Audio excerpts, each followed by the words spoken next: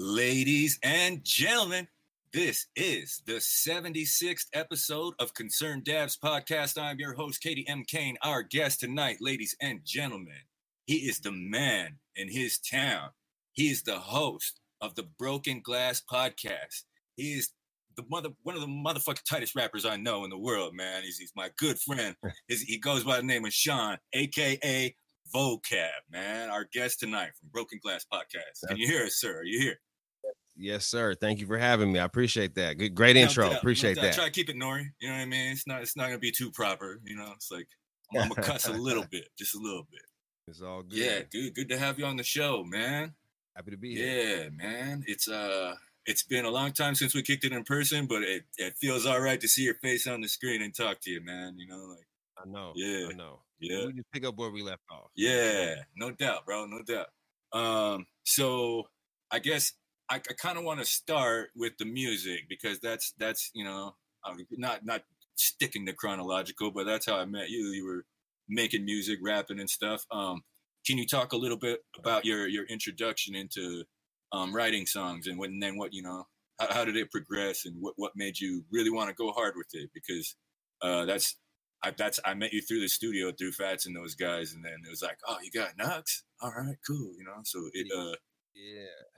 You know, it's weird. That's one of those, you know, where do I take that from? I remember when I was like 15, 16, I wasn't like a young rapper, right? I wasn't one of those guys that was doing it his whole life. Yeah. I think I was like 16. My boy Bentley came from Toronto, and he was writing and he was rapping, and he kind of was like, you know, you write something, you know what I mean? You write something. And I was like, you know what I'm saying? And then I just remember like I was writing to the songs with people already rapping on them. You know what I'm saying? And I wrote over some 50 Cent mixtape stuff. And I just remember like the first like second or third line was like a legit punchline. You know what I'm saying? Yeah. And then I was like, oh, okay. You know what I'm saying? Like I feel like that was the only thing I remember. I can't remember it at all. And then from there it was like, okay, I could maybe do this, but I really didn't play with it for years later. I was like, you know, maybe junior in high school, sitting with my boy Tyler, and it was me, him, and another guy, and we would just like smoke weed and drive around. You know what I mean? And then they would. We used to do the same thing. Man. Like, it's not unique, you know. But like I remember the first time that I did it, you know, it was like, you know, because I listened to them do it the whole time, and I'm just rapping in my head, but I didn't want to say nothing because I'd never done it before. So when I finally did it, they were like, everyone kind of got quiet and was like, what was that? You know what I mean? Like, okay. And I kept getting that reaction. You know, every time I would step out of myself and do it, it was like people would be like, oh, that's dope. And so it wasn't until I was like 19 that I like started to like, you know, go to a studio and figure out like how to make a song and go through the process of trying to figure out what's a bar and how many bars is in a verse. And, you know, like, I didn't even realize like what ad-libs were, you know what I'm saying? Until I started writing it, and I was like, oh, that's what they're doing in the background. Okay, now I get it. Okay, you know, and so those years. And then when I met you too, it was before it was Coast to Coast. It was still High Rollers. And I remember you had an album before those guys though too, man. And it looked like Reasonable Doubt on the artwork and shit. I was like, oh, this is cold. Can you talk about that situation at all? Or was it? So that was because that shit looked really major to me when I had the CD in my hands, you know, and the music was fire too. No, so it just like I'm very proud of that. You know what I'm saying? My partner at the time, E. Makovich, bro, that was so much work, you know what I mean? And that was like, you know, just people like coming together and figuring out something and, you know, going through all the trials and tribulations and the failure and, you know, trying to, how do you do this? So we were doing everything for the first time, you know, first album cover, you know, first this, first that. We put a mixtape out first, but it was all part of like one promotional thing. Yeah. So, really, we were just playing follow the leader. We were just seeing what was happening. Like, we weren't watching the independent people. We were watching like the Jay-Z's and trying to do like our best imitation. You know what I mean? Like, that's what we were doing. We were trying to do our best imitation of like the best stuff that we were seeing and just trying to, you know, that's what we were trying to do. And I feel like look and the feel of it came across. Yeah, it did. So, Sophisticated gangster, man. yeah, you know what I mean? Yeah, it was uh, something different. You know what I'm saying? It was like, it was smooth. But it was also like, clean and classic. And, you could see that, I was paying homage, but at the same time, it was also something new. And, it was dope, man. I'm still surprised because I know, like, you're an artist, so you understand this feeling. I can't listen to it. You know what I'm saying? Because all I hear is this young guy that doesn't know what he's doing. You know what I mean? yeah.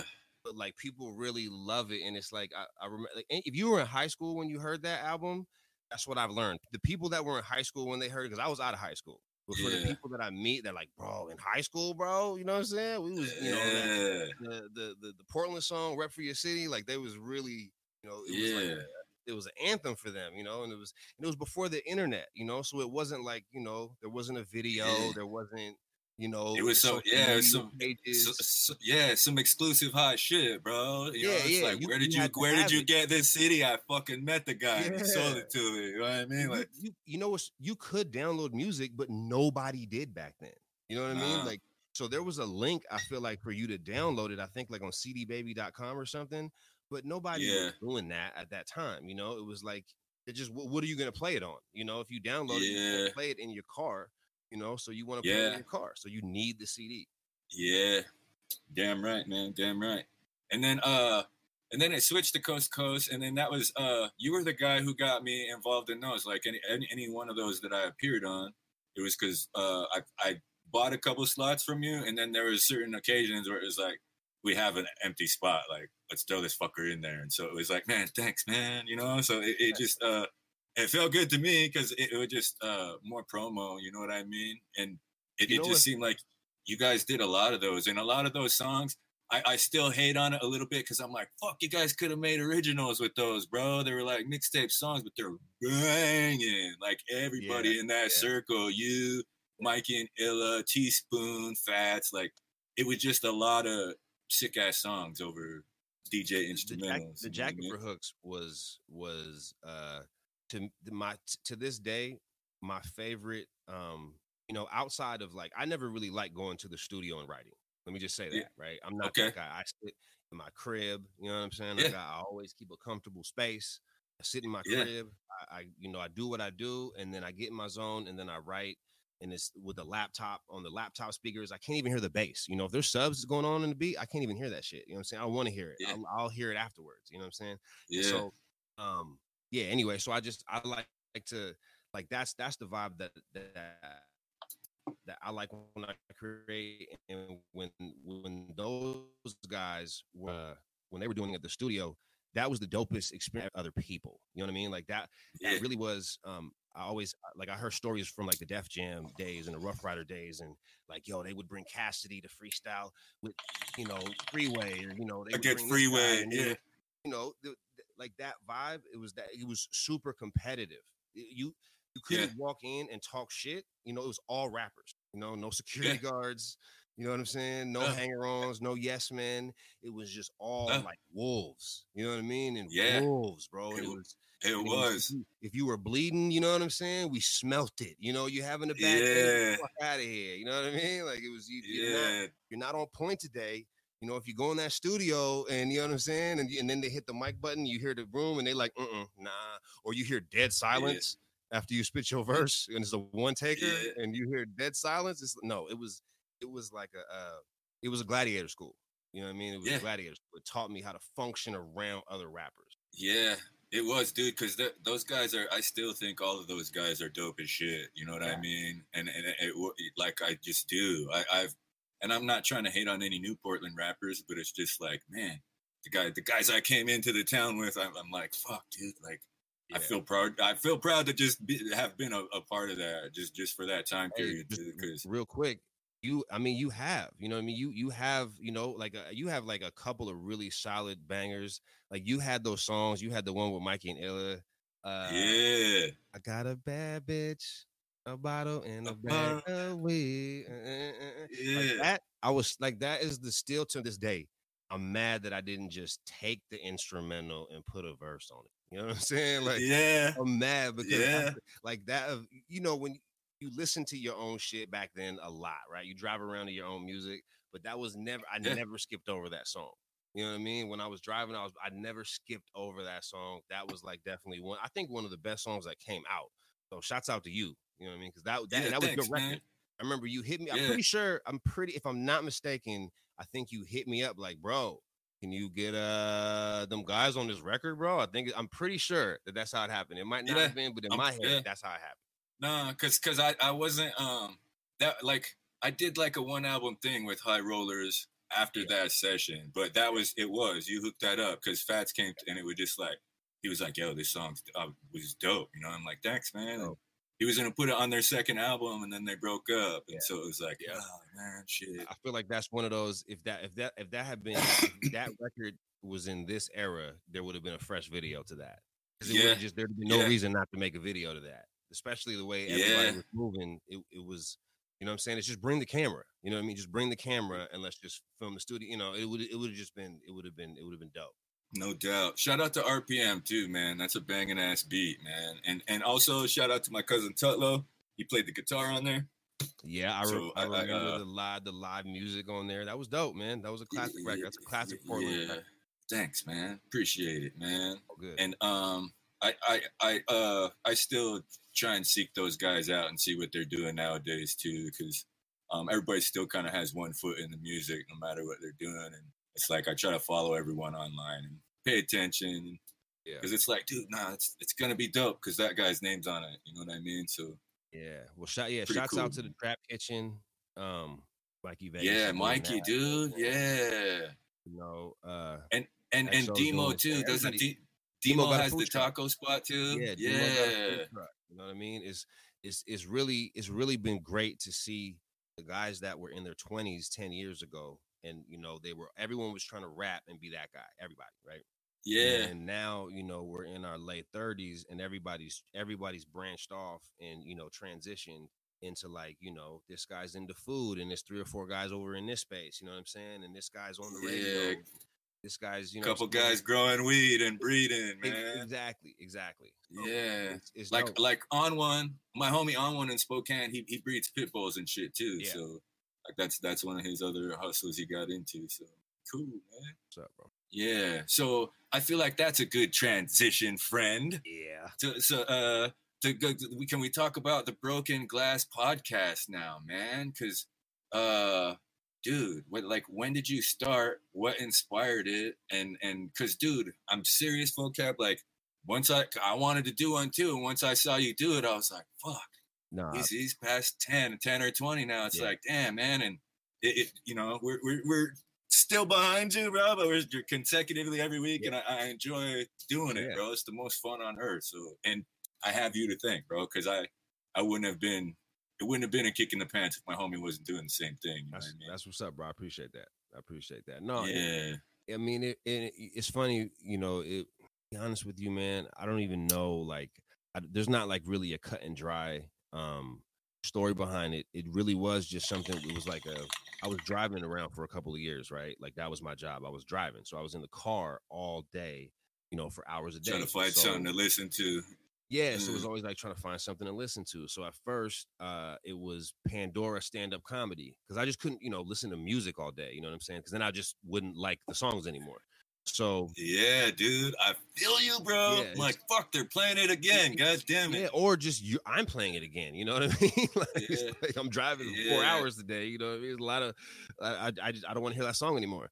So I started listening to like Chris Rock. You know, all the stand-up guys. And it was dope. Yeah. And then right around then, like Stitcher came out, and I remember like WTF was the Mark Maron podcast. It was like, oh, check it. I didn't even know, like, when people kept saying they had a podcast, and I was like, how do you listen to that though? You know what I mean? Yeah. That was always the issue. How do you even listen to that? And then then just over time, it was, you know, and then that kind of coincided with, you know, I've always been like a political nerd, you know what I'm saying? I've always been into it, like a political science guy ever since I was like in elementary school. You know what I mean? It was just this is the way I was raised. I was raised in a very conscious house. And so I got to the point because I could press pause on the news So I would be watching it, and then somebody would say something, and I'd pause it and start going like, because da da da da, right? No, you said that last week, but then this, and I'm like remembering, and then I would press play and see and kind of compare and contrast with what was being said, and could I even am I as informed as I think I am? And then after a while, it was just like, you know what, like it was just like with the music, right? You make enough. It was the same where I would break something down for someone, and they'd be like, "Damn, bro, you need to be on the radio." Yeah. You know what I'm saying? Yeah. I would do For it again. real. They'd be like, "Bro, you should like, have you ever called into like a people like you ever call into like the shows? You know what I'm saying? You ever call in?" And I'm like, "No, man, wouldn't even know how to do that." And Yeah. would never think to do something like that. And then that's just kind of how it was. Just like eventually, it was like, if you got bars, you try to make a record. You know what I mean? And if you got game, you try to do something with it. And then the podcast was born. Yeah. That's dope, man. That's Sir. dope.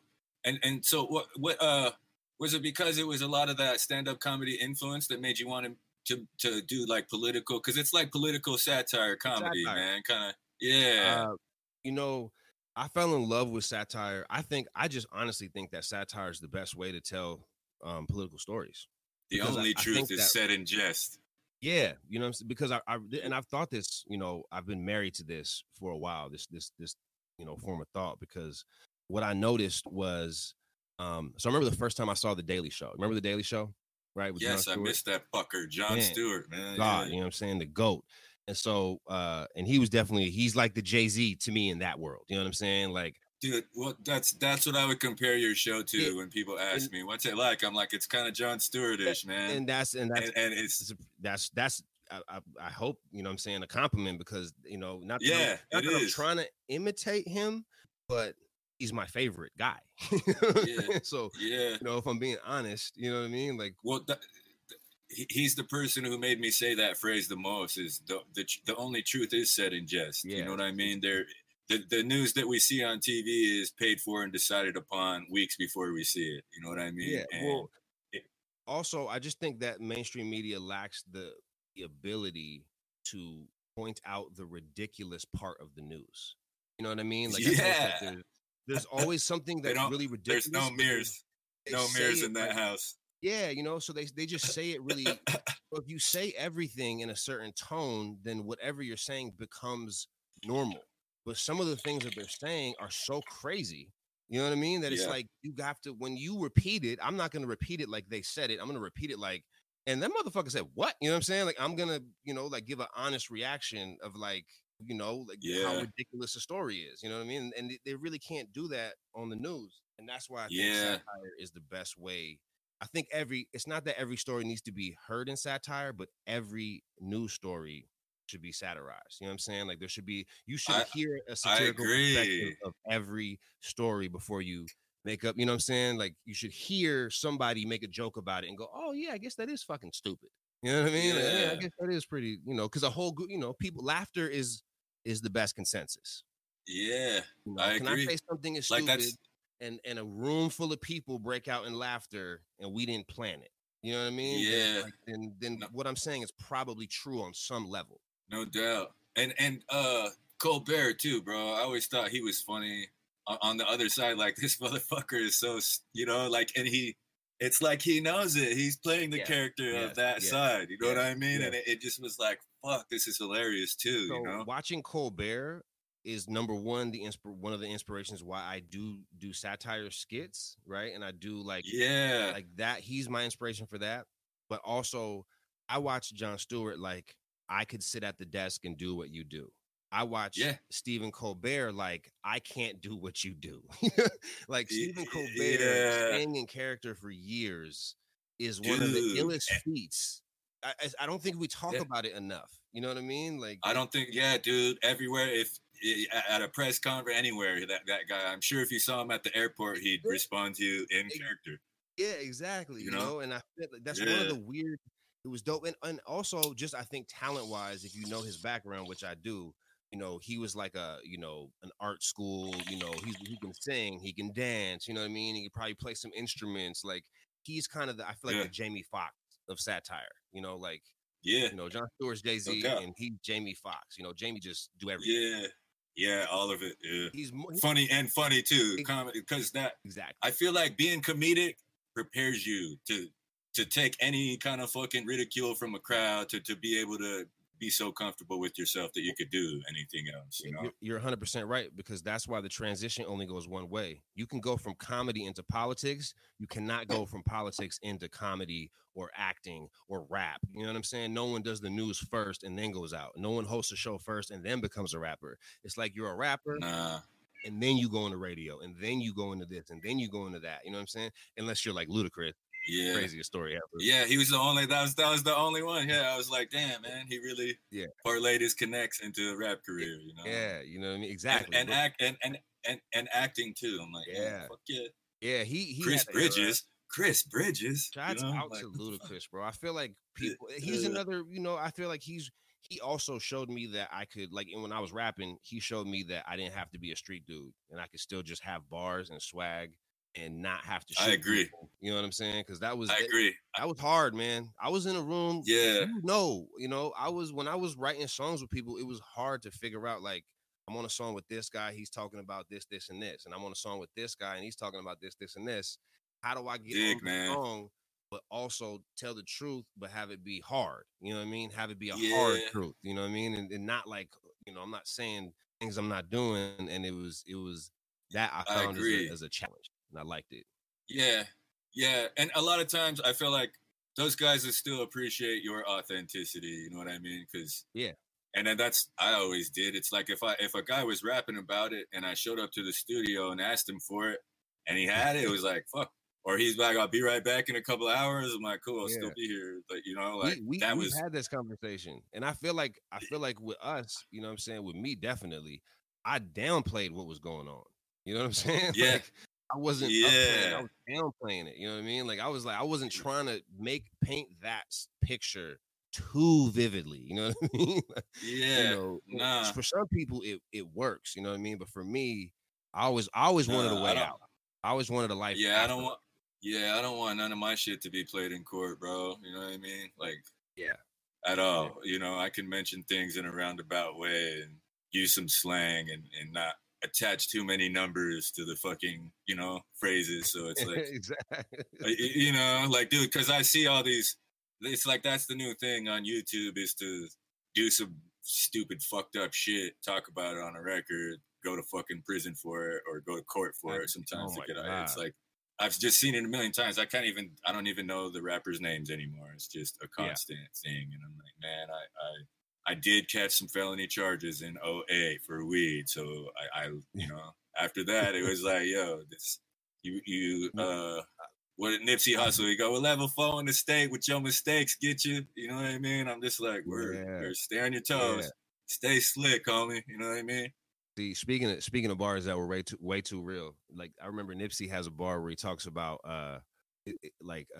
we really buried 100 racks in the backyard, right? And he he said it like 3 or 4 times to the point where you were like, yo, this What's is up with that story? Thing. You know what I'm saying? Like,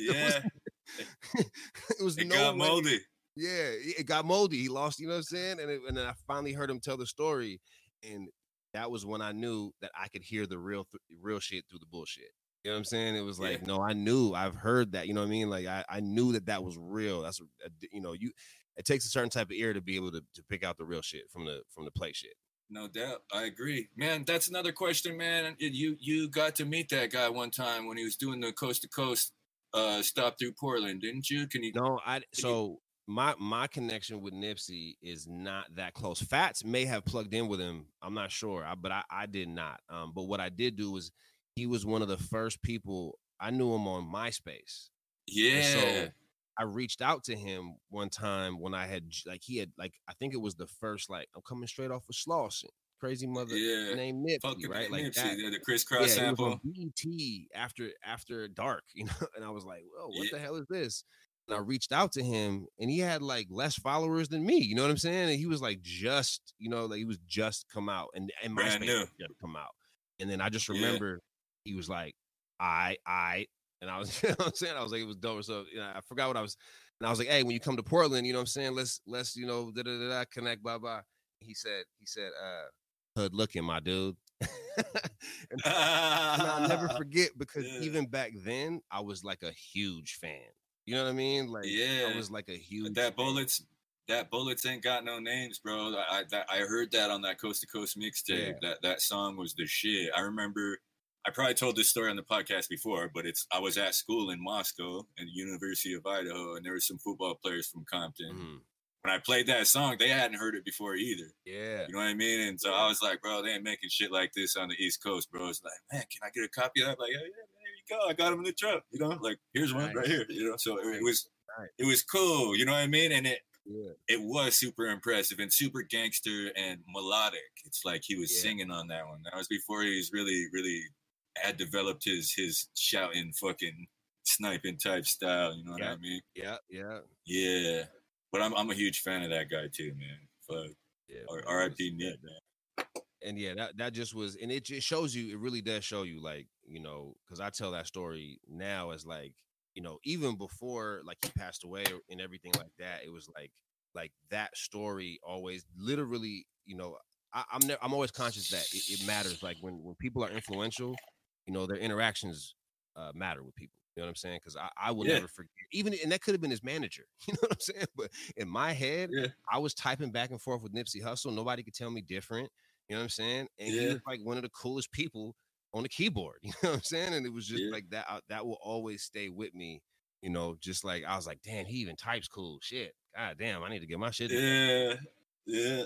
Develop my writing style. That's one thing teachers would always tell me is like, your tone of voice. I'm like, what do you mean my tone of voice? And like the way you're writing, I'm like, I try to fucking write like I talk, man. You know what I mean? Even in school, I did that shit. So I try to do it on the internet too. Me too. You know? I think it's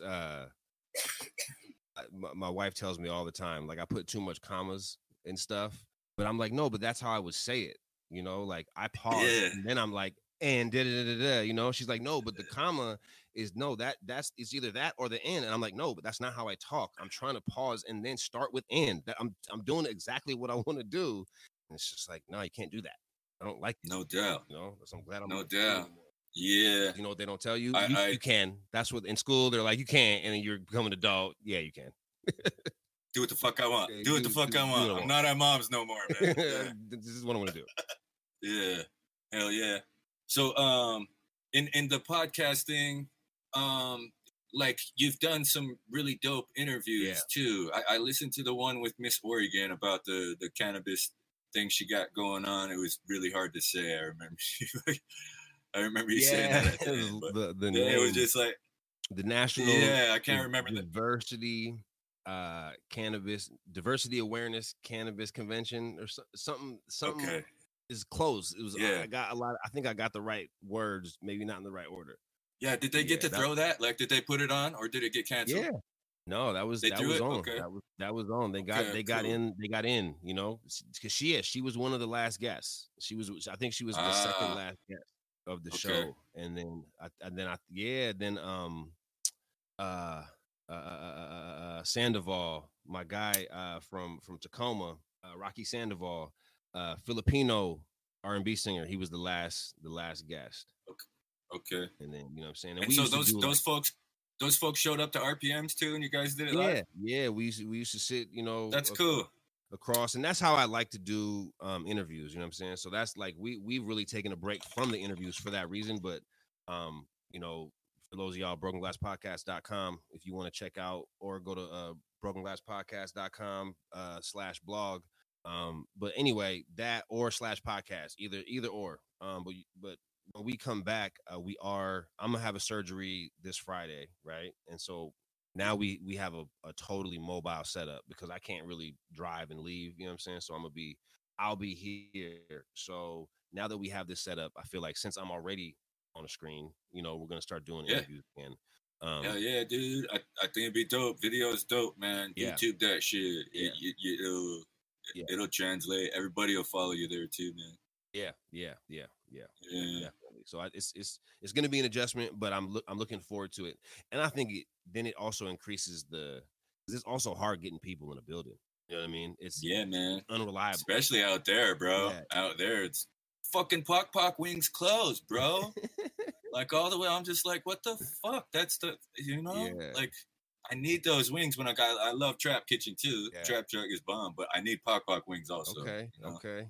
See, Yeah. that's the food. The food is on the east side, man. You know, I'm on the west side, and it does, bro. It hurts because the food is Portland's food is kind of one of the slept on dope aspects of Portland. You know, Portland has a corny reputation, and it's well deserved. It is kind of a corny ass city. Keep Portland weird, you know man. Yeah, and exactly. You know, I'm not saying it as a pejorative. I'm just saying like it's kind of a weird city for the most part. You know, and it's but what you would not expect is that a lot of these nerdy looking people, right? That you walk by them and you know you're like, look at this guy. Well, that guy can cook a mean sandwich. You know what I'm saying? Like that guy take bacon and you know what I'm saying, mix it in a burrito on top of a taco waffle, and he'll put some syrup on it and hand it to you, you know, and charge you $13. And you will walk away like, you will love the shit. Yeah, that's I did not get ripped off right there. That is good. I'm be eating this shit all day. Goddamn right.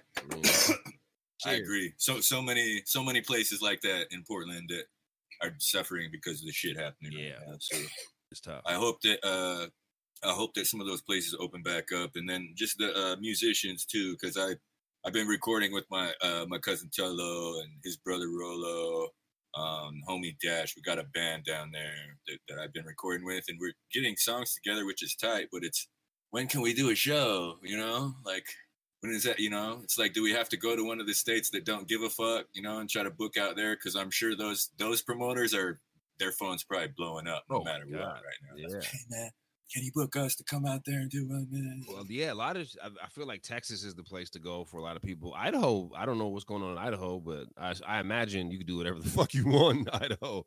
Yeah, it's still, when I go to Coeur d'Alene to the barber, it's been about a month or so, but they don't give a shit. They're not sweating me to wear, you know, when I walk in.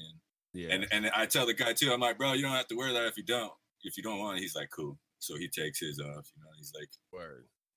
You know, because he's renting the chair, and he's like, man, the owner said, you know, do the protocols. Yep. Like, all right, yeah, so it's cool.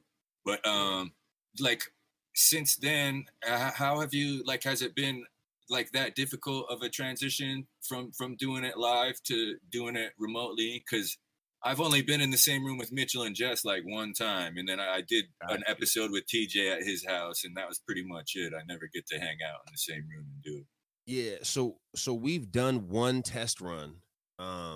We've done one test run last 2 weeks ago, and that was dope.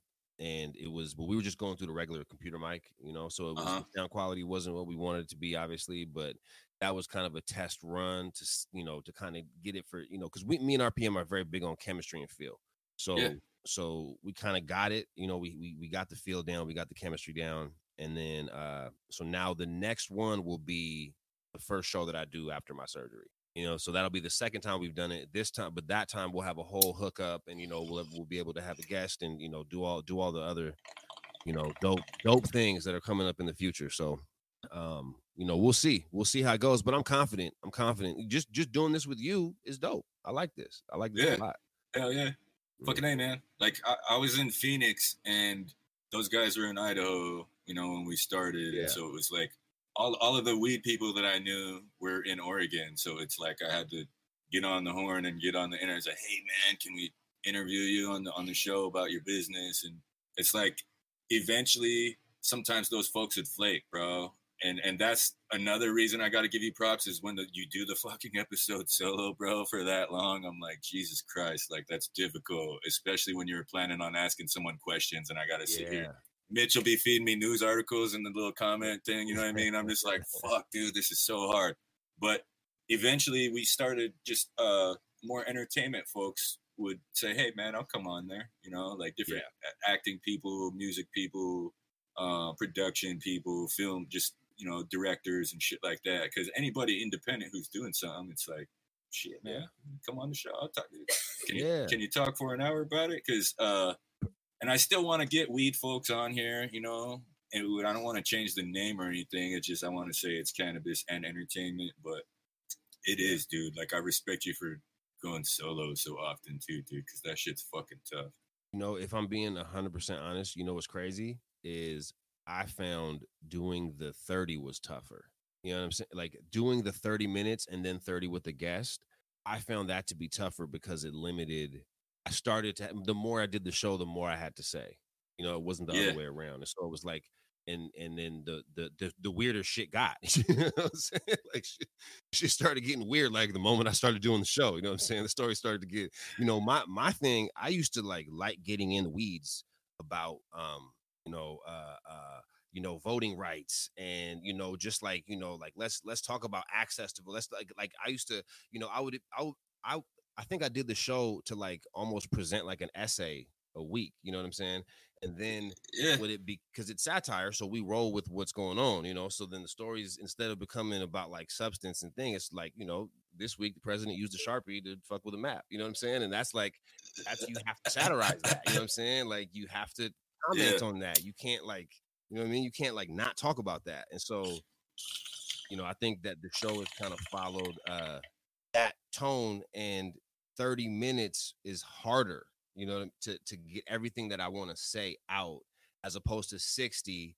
You know, I can ramble a bit, but then be like, oh, but then there's this, you know what I mean? And really, yeah, because I feel like 30, I go home, I'm listening to it, and I'm like, why didn't you say, you know, like why didn't I say this, or I thought I was gonna say this, and you know, yada yada. So yeah, yeah. You're as an artist, you're always your own worst critic, you 100%, know. 100%. But still though, when it comes off dope though, you still give yourself those props also, you know, like, Facts. fuck, that was a good one. Like that sounded great, you know. But also, to be honest with you, it really for some reason is the shows that I go, I messed up, and then for some, I can never understand it. But then people go, bro, that show was dope. You know what I mean? It's the one that I Yeah, think no one listened to, that for, you know, everybody was like I'm like the artwork was stupid, or you know what I'm saying, something about it no one's gonna fuck with. yeah, But I think that maybe yeah, that's just my personality. Like I'm self-deprecating yeah. to that's just how I get down. I agree. Yeah, the first time I went on TJ and On One Show, Beers, Bongs, and Bullshit podcast, like we talked for like 6 hours and they didn't edit it at all, bro. It's like we watched the fights and then we bullshitted for 3 hours afterwards, just drinking and smoking. And Yeah. they left, and it's like the next time I came back, it was like 8 or 9 episodes later, and I was like, "What's up, fellas? Good to be back." And I was like, "Man, did anybody listen to that shit?" And they're like, "Dude, out of the 13 we got, like that one's top 5." I'm like, "What? Really?" You know, it's like, That's "Fuck, cool." You know? crazy. That's Yeah, I'm crazy. like, dude, because You took me on that story with you. You took me because I was oh like, yeah, that sounds horrible. yeah, That sounds yeah, it horrible. was, dude. Me myself, it took me 4 tries just to get through it. You know Yeah, what I mean? It's like I'm sitting here at home doing something, doing some chores, and it's like, fuck, all right, cut it off. yeah, because You know? then you're like, I gotta go. I gotta go. Yeah, I gotta leave. I gotta turn this off. yeah, yeah. So, I just enjoy the format of it, and the just the storytelling aspect of it, and it's long form. I enjoy the interview stuff more because it's I fucking I just like hearing other people's stories about what they did to on their path. You know what I mean? So it just I know a lot of your story, but it's still dope to ask the questions about it. I feel it. I feel it. You And know, like and it. you like the same thing I like, because that's my favorite thing about doing interviews is getting, like, I love when I ask a question. I'm like, oh, who's your favorite team? And someone goes, bro, check this out, and just goes in on a, you know what I'm saying? Like, man, I like this team, and then one day, my boy got shot and he was wearing the jersey of the Charlotte Hornets, and I love him so, you know what I'm saying? So now I'm a Hornets. Like, I've heard stories like that where it's like, you're like, oh wow, I did not Yeah, expect that. And it's like that's my yeah, favorite part, is the stories. And then I take them with me, and now they're yeah. my I stories. You know what I mean? I when I get there, Yeah, and like man. someone's talking about something, I go, "Oh man, I had a guest on my show, and he said this," and I love being able to do that. Yeah, I agree, man. I agree. So we still got 15 minutes, Yeah. but I'm gonna let this one fly early just because I'm remembering it right now, and it has to do with what we're talking about. I try to ask this question to every guest who's on the show. It's a two-sided question, good side, bad side, however you want to look at it. The first side is, what do you feel has been your best move on the path to where you're at right now? Um. And maybe it's not one single move, maybe it's one habit, one behavior, whatever, one Oh, decision, whatever. realizing that I wanted to, no matter what I wanted to do, I wanted to spend more time with my family, and knowing that that was the case, being a rapper was unrealistic, and I had to let that go. You know what I'm Yeah. saying? Because it was like, to be a successful rapper, you have to be out every night. You know, you have to be, and it really is like, it's not conducive to, in my life, it's not conducive Yeah. to a healthy relationship. You know, with a It's stable not. person. It's cool Yeah. when you with a bunch of crazy chicks. You know what I'm saying? Like, that's fine. They don't mind. Yeah. You know what I mean? But when you're with like a Yeah. grounded individual that has their shit together, and you're like, it's Monday, and you're not doing your job if you don't go hit up the DJs at the strip club, if you don't go to the nightclub, if you don't hit up 4 or 5 different spots, if you know what I'm saying, if you're not doing that, if you're not Yeah. showing people your face, then, you know, but who's gonna accept that? And also, you know, at the end, like I said, it's not what I wanted. Like, I saw the type of person that I was, you know, I didn't want to be on like that all the time.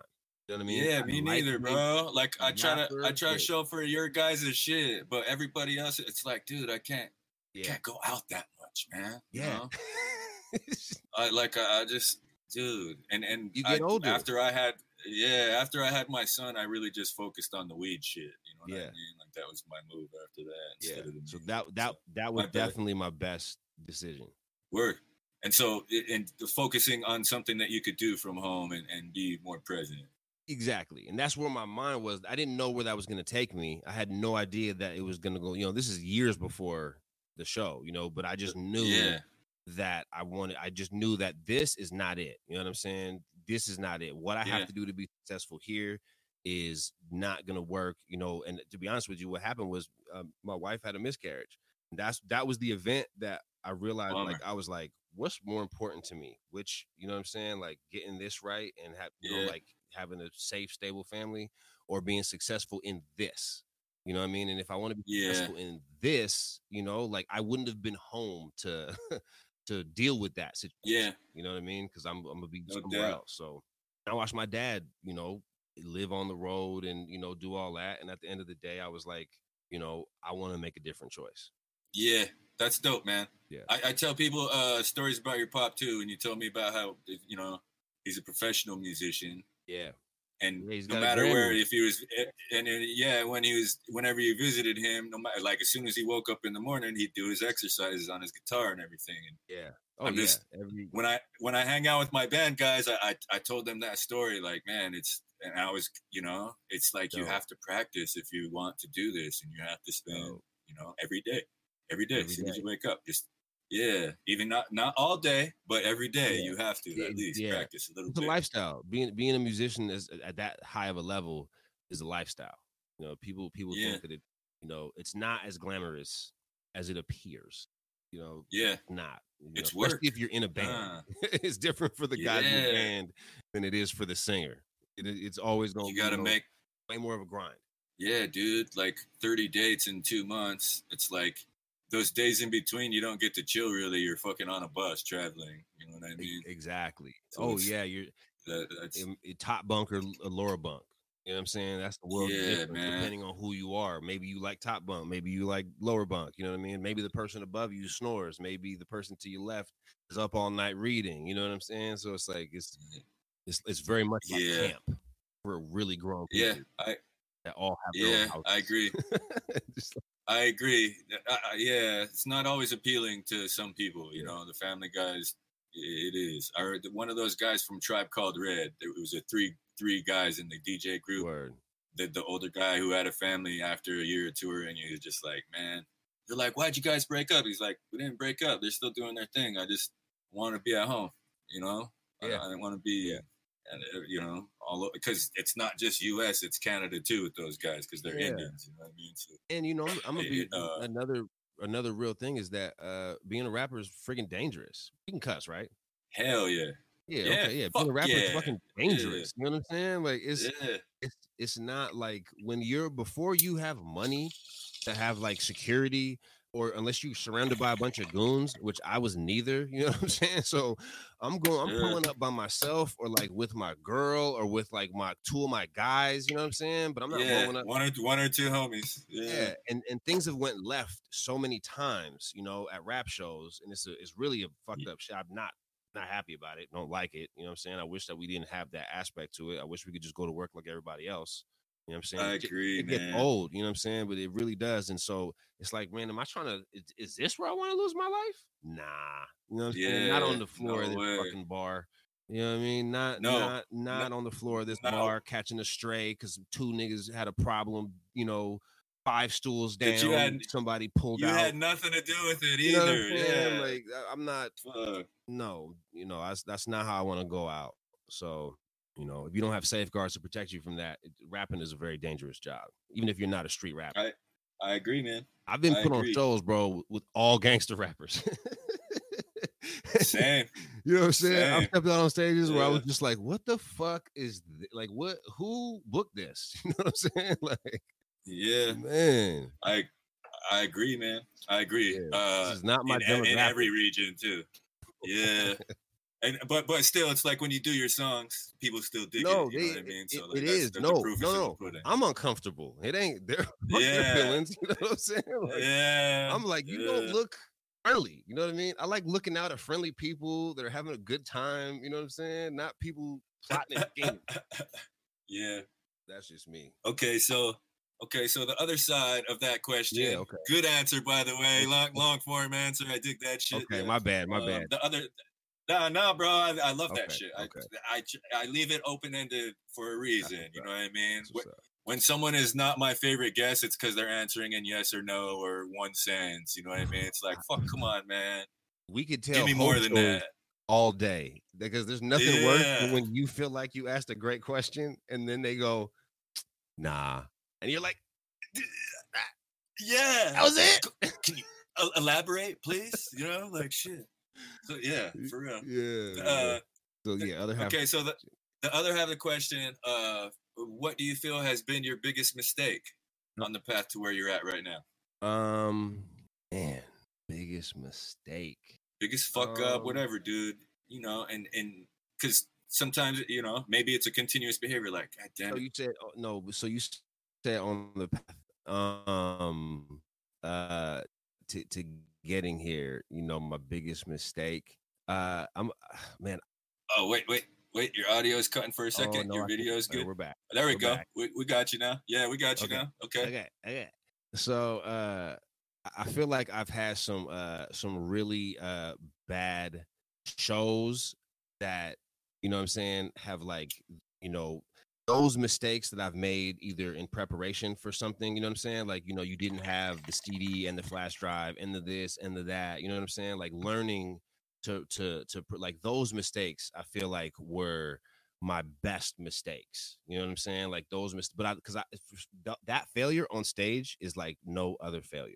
You know, yeah, and I feel like it made me stronger in the end. But at the time, you know, it was like, I mean, just that soul crushing. You're standing on stage, your CD skipping.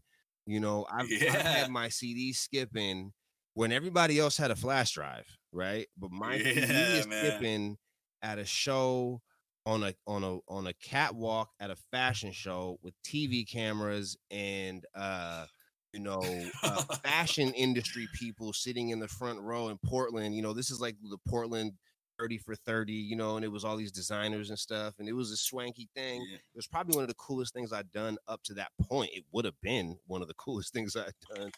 And instead, what it was like the song started skipping. And then as soon as I got back, you know, as soon as I got like recovered and the music started playing, I had forgot my words by then.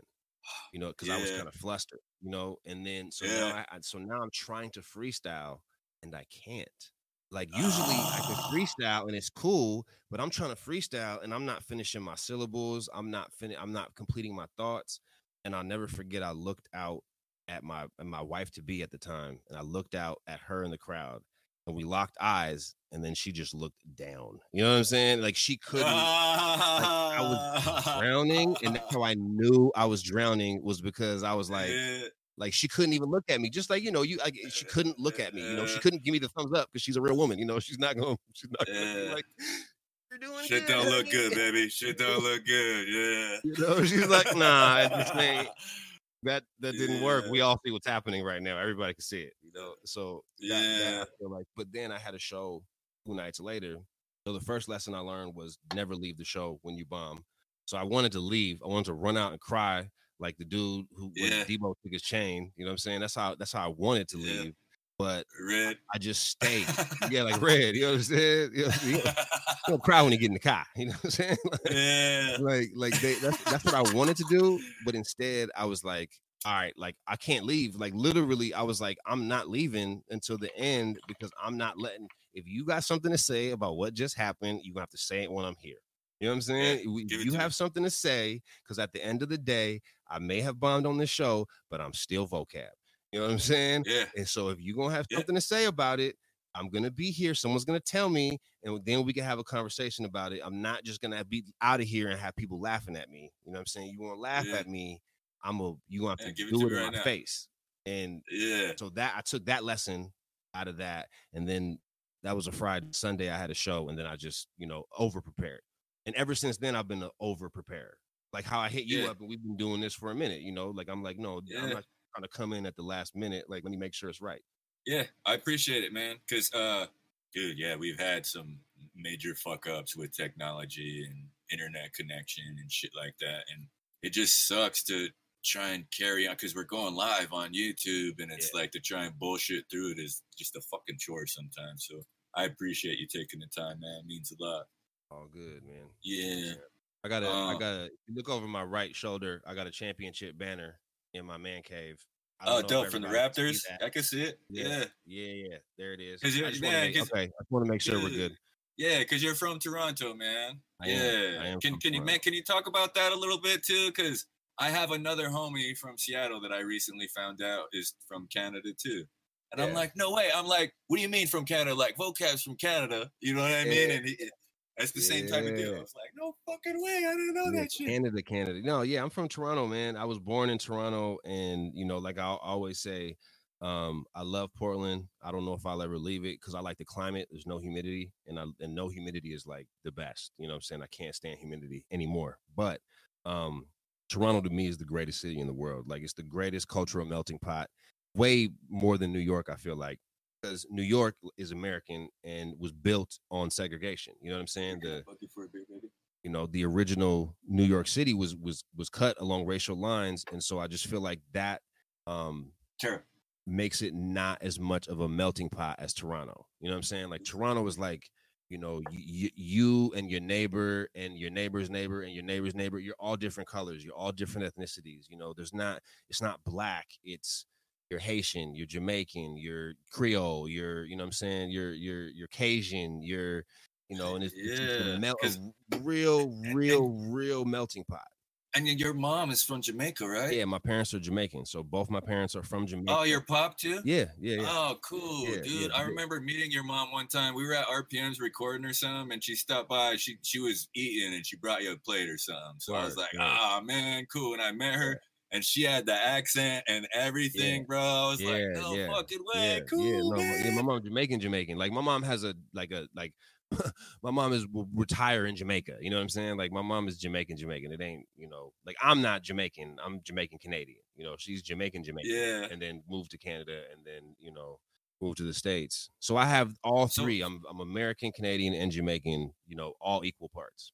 Yeah, multicultural, dude. What was that like moving from Canada to the States? Like, were you in school or like, were you a baby? I was 15. No, I was 15. Really? Yeah, I was 15. You were brand new in high school?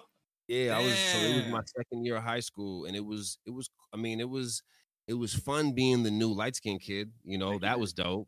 But as far as like moving, Portland is a way. It's really it's like at the time it was probably like 94% white. It was a very small black community, and where I lived, it was. So I had never been in a place that was, forget just white. I haven't been in a place. I never lived in a place that was dominated by one culture like that. You understand what I'm saying? Like Toronto was like the Asians had theirs, and it wasn't just Chinese. It was all the different types of Asian people, and it was so coming to Portland. and just being like, you know, 90% of my classmates are one thing, was that part was hard to adjust to, but also not something I couldn't overcome. You know, like it was like, okay, this is the new thing. All right, let me figure this out.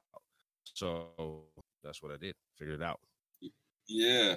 So there like, was the curriculum, like, was it easier in Toronto or was it easier in Portland as far as school?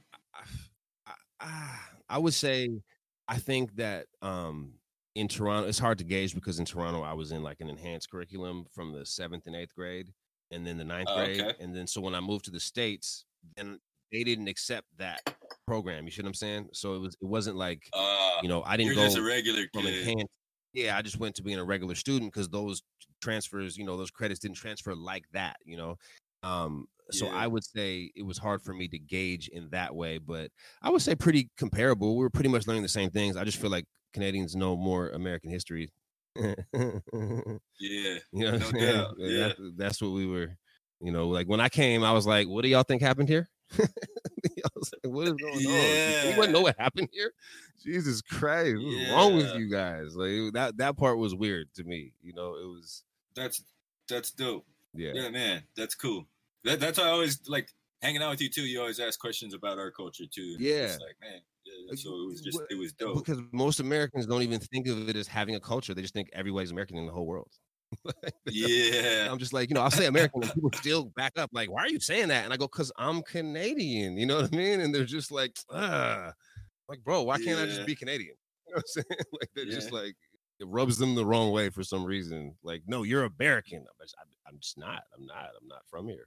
Yeah, man. You're not Canadian. Yeah, I try to claim my tribe, man. You know what I mean? Yeah, that's Purse. What are you talking about, bro? You put them on the map for me. You know, I had no idea. Yeah, I was right down it's the like street. being out in Portland or Phoenix too. It's like if I see any Indians in public, I gotta ask them and acknowledge them. You know what I mean? Yeah. It's like, man, what tribe you from? Like, yeah, this is a strange place, man. I didn't grow up here, so it's like, you know, I'm figuring it out too. Yeah. And I've seen more of that than most people because I've been to the res with you, bro. I've been to the res. Yeah. And you know, it's like that you showed me stuff, you know, much love. You know what I'm saying? You showed me stuff that I never thought I would see. And you know what, like I got the pass. I got the Katie Kane pass. You know, I had access. And then it was cool. I was like, yo, this is like I got back to the States, I feel like, and I was like, did y'all know what was going on? This is right there. You know what I'm saying? Like it's right there. We drive by it all the time. It's lit over there. Yeah. You know what I'm saying? It's going down over there. Did you guys know it's going down over there? Yeah. You know, but it was man. So I took a lot. I took a lot from that experience. So thank you from that. No doubt. Man, I appreciate you showing up too, because a lot of the homies would, you know, be like, nah, I'm not doing that. It's like, come on down, man. You know what I mean? And you were, you know, it's like, hell yeah, let's go. You know? So like that's dope. Yeah. Yeah. Good times. You had it on lock. Don't get it twisted. I was like, yo, I'm like, when I came back, I was like, bro, Katie Kane got it on lock over there, bro. Like everybody knows who he is. It was dope. It was dope to see you on your turf, you know, because when you came to Portland, you were like a fish out of water. And you don't really know you don't know, like you said, you don't know who's being real and who's not. So a guy comes from, you know, a 5-hour drive away and he pulls up to Portland, right? And he's like, you know, I kind of got things popping in my city, right? But you like, do you? I don't know. You know, it's not, I have no idea. So for me to go to where you're from and then be like, oh yeah, like, no, he's the guy he says he is over here. Yeah, fuck, thanks, man. Yeah, because it was like in Portland too. I appreciate too, because you were a real one, man. And then crashing on the couch too was no thing when it was up there in North Portland. So it was just like, man, dope. Because sometimes RPM, his house would be filled up with roommates or craziness, would have his baby's mom over or some shit like that. So it just like, man, okay, I crashed on the couch. Yeah, bro, come through. You know, cool, man. Come through. It's nothing. Yeah. So what? We're past an hour now, man. I don't want to keep you too late. I know Mitchell and Jesse. I don't want to keep them too late either. What are some of the ideas or concepts that you want to promote for the future, man? You mean as far as stuff? You mean ideas, or stuff that I'm working on? Ideas. Both. You know, both. If you don't want to share anything until it's out yet, if you know whatever you want to keep details under, but also what do you want to see more of, dude? Because you caught me by surprise, so I stumbled, but I'm back on my feet and I got an answer. You know what I'm saying? I got okay. So okay. What I would like to see more of, man, is what I've been pushing on the show, because a lot of people, when you say you do political satire, a lot of people make assumptions, and what I would like to see is more, objectivity in the world, right? A lot of people think that the show is liberal, and it's really not. I'm an objectivist. You know what I'm saying? I've been for many years now. I'm not. My ideology is non-existent. You know what I'm saying? What I am is an observer of what I'm seeing. You know what I'm saying? And then I put my twist on it, and I say what I got to say about it. It's not that I can't, like, I enjoy commenting on politics and I like it, but what I find is we use political ideology right now like a religion, and it's these labels, they've divided us to a point where, it's almost like no turning back. You know what I mean? And it doesn't matter, like, if you were to just tell somebody a statement, the first question they'd probably ask you is, was that a Democrat or a Republican? You know what I'm saying? Because they got to know whether or not they can like it or not. You know what I mean? Like, they got to know, do I agree with that or not? Like, I don't even know if I agree with that, And so what I'm trying to push is objectivism. Like, it's not about, ideologies can be used as tools, right? But the most important thing is the agreed upon set of facts that we're debating, right? Because if you're debating one set of facts and the other people are debating another set of facts, right? Then that's not even debate. You know what I mean? That's called country skiing. That's something totally different. You know what I mean? So you can't solve a problem if you can't agree on the problem. And so with objectivism, what I try to do is point my aim at the problem.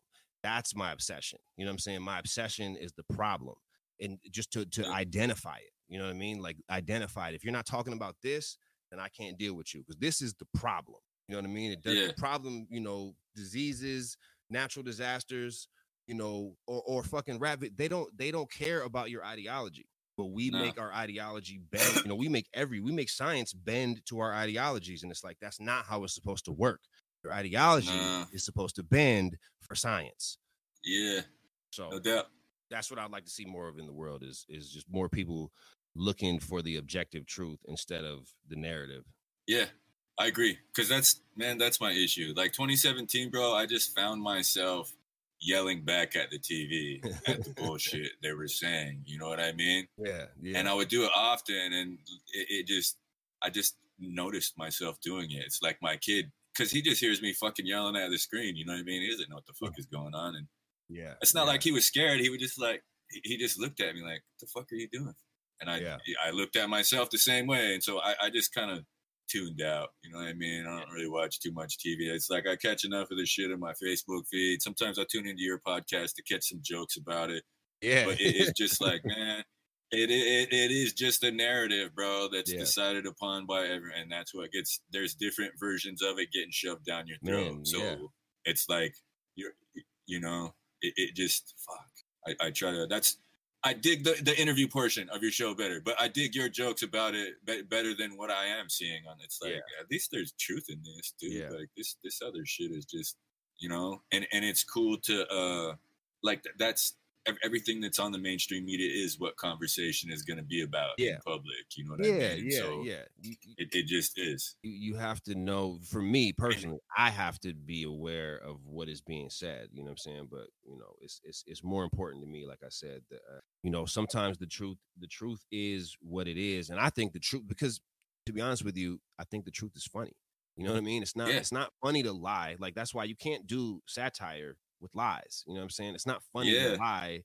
It's not funny to say someone's fat when they're skinny. It's not funny to say someone's tall when they're short, unless we know you're being ironic.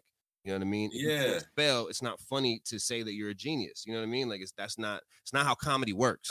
Comedy works when you point at something that everybody can see and then go, huh?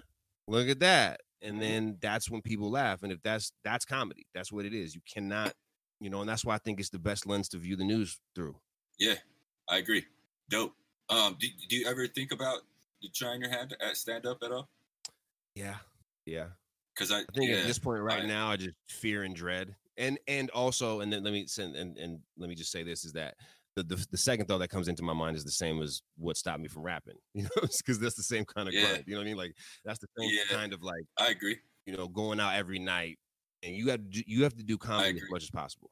Yeah, I agree. Yeah, you can't just jump to that Netflix special level without doing some shows. And some you gotta do it. You gotta do it all the time. I have a friend that's been doing comedy for 3 years. You know, most comedians, by the time you see them on TV, they've been doing it for years.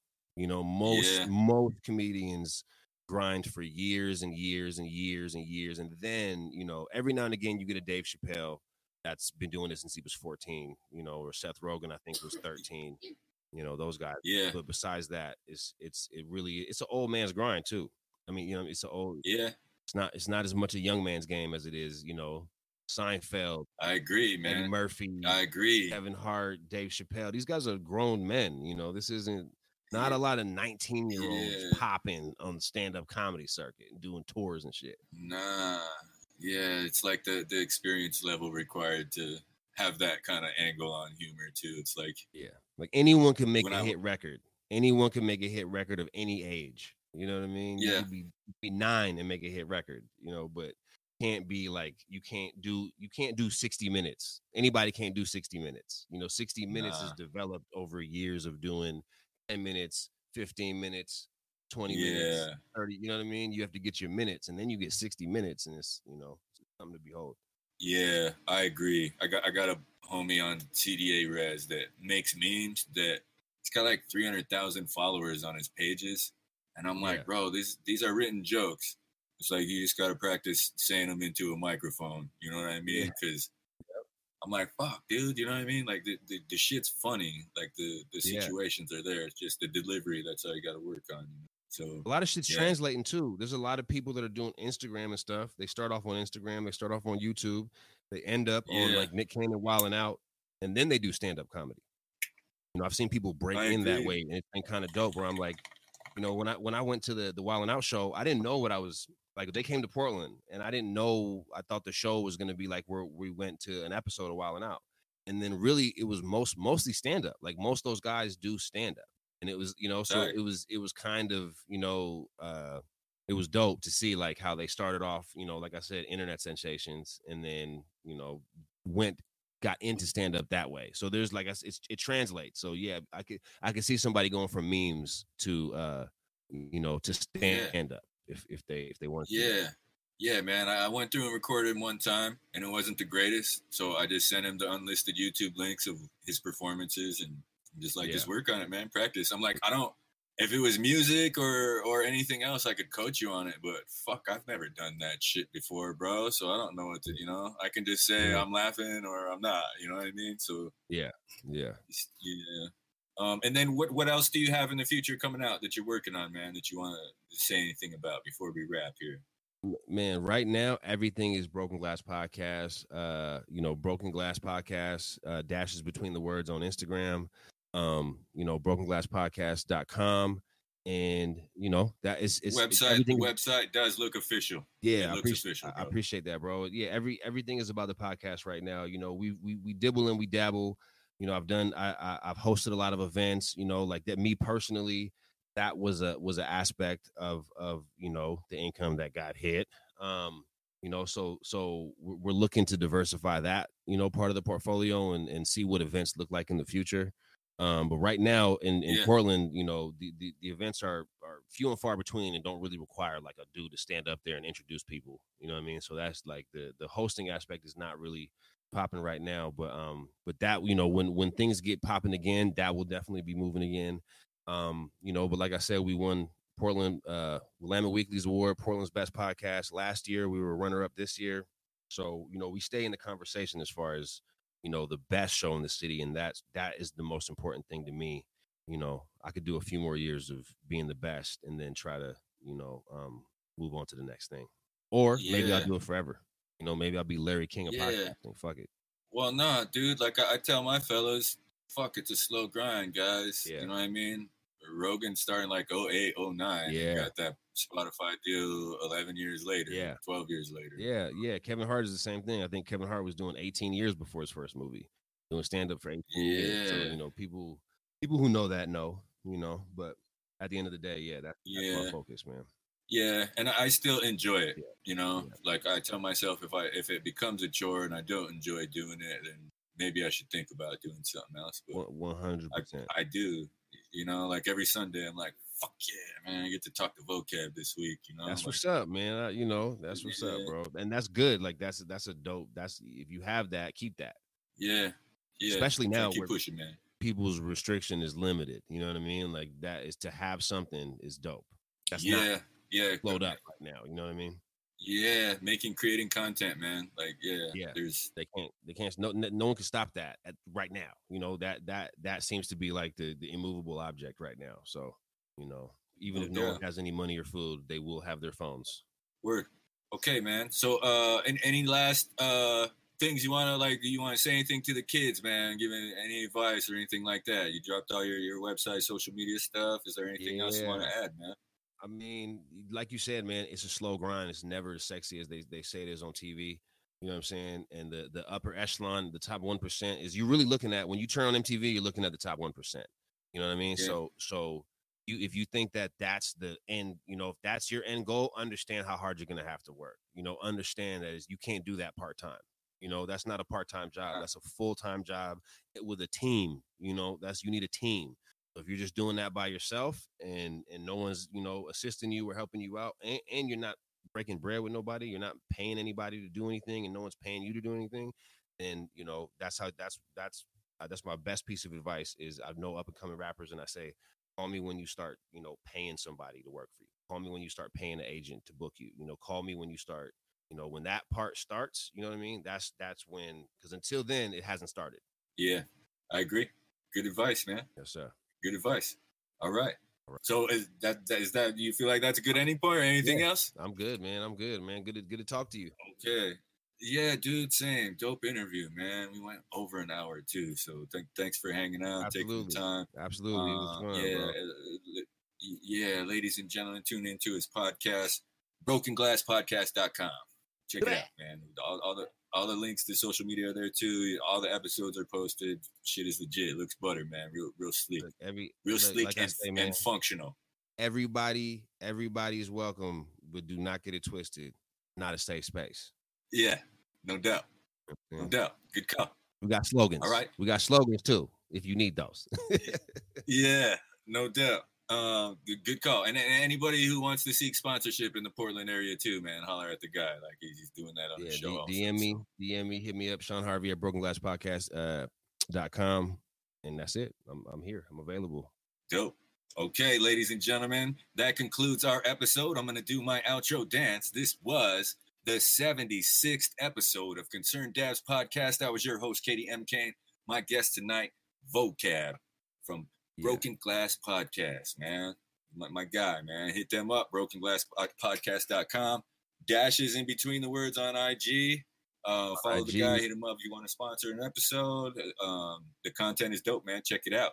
I also got to give a shout out to my guys in production, Mitchell Wilson and Jesse Curry. This has been a Main Node and Joseph Street Enterprise production.